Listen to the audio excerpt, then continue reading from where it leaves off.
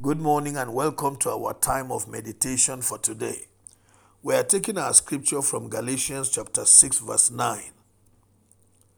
Let us not become weary in doing good, for at the proper time we will reap a harvest if we do not give up. Yesterday, Paul shared with us from what we read in scripture that our lives were to be compared to a farmer who goes sowing seeds and expecting a great harvest at the end of it all. We also said that the quality of seed that the farmer sows determines the kind of harvest he is going to get. If he sows a good seed, then his harvest is certainly going to be a good one also. So, we are here encouraged in this scripture today that we will not be tired of doing good. That means we should sow seeds of goodness, seeds of righteousness, seeds of things that are pleasing to God.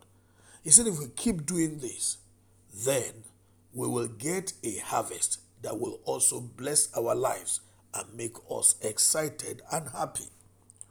I like to recommend to you a major good seed you must not be tired of sowing, and that seed is praying for our country. The situation of our country continues to demand that we take it to God. When we pray, we are making spiritual pronouncements over the country, and those spiritual pronouncements help to shape the country. The spiritual, they say, controls the physical. So when the spiritual has been seriously invested on, when our country has received definite spiritual pronouncements, it is spiritually shaped, and then we'll begin to see good results come out of it. And that is what you do in prayer. So when you pray, you are asking God's hand upon the country. You are asking God's intervention. You are asking God's total control. You are asking God to reign over the country and direct the country the way it should go.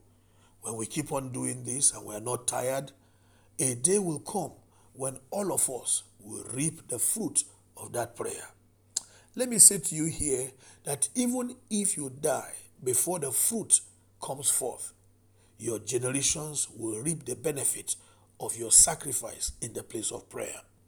If there was any time that our country needed to be prayed for, it is now.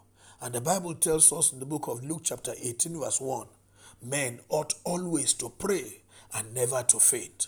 I plead with you, do not faint. Do not be weary. Do not be tired. It doesn't matter what it looks like. Even if it looks as if all the prayers that have been prayed over the years are like a waste because it doesn't seem as if anything is happening. I tell you the truth. Keep on sowing that seed and never get tired.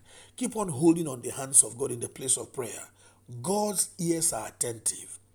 His heart is concerned, and he will come down, he will intervene, he will change the situation, he will give us a new story, and our country will become a new country bearing a brand new name that the mouth of the Lord will name, and the nations of the world will know us differently. Then everywhere, from every man from everywhere would like to come to Nigeria to live and to find succor because the Lord reigns here. Don't be tired of praying for our country. As you pray, something will happen. May the Lord grant you grace to continue to pray. And may He hear our prayer in Jesus' name. Amen. God bless you. Have a wonderful day. My name is Amos Kunat, Pastor, New Estate Baptist Church, Lagos.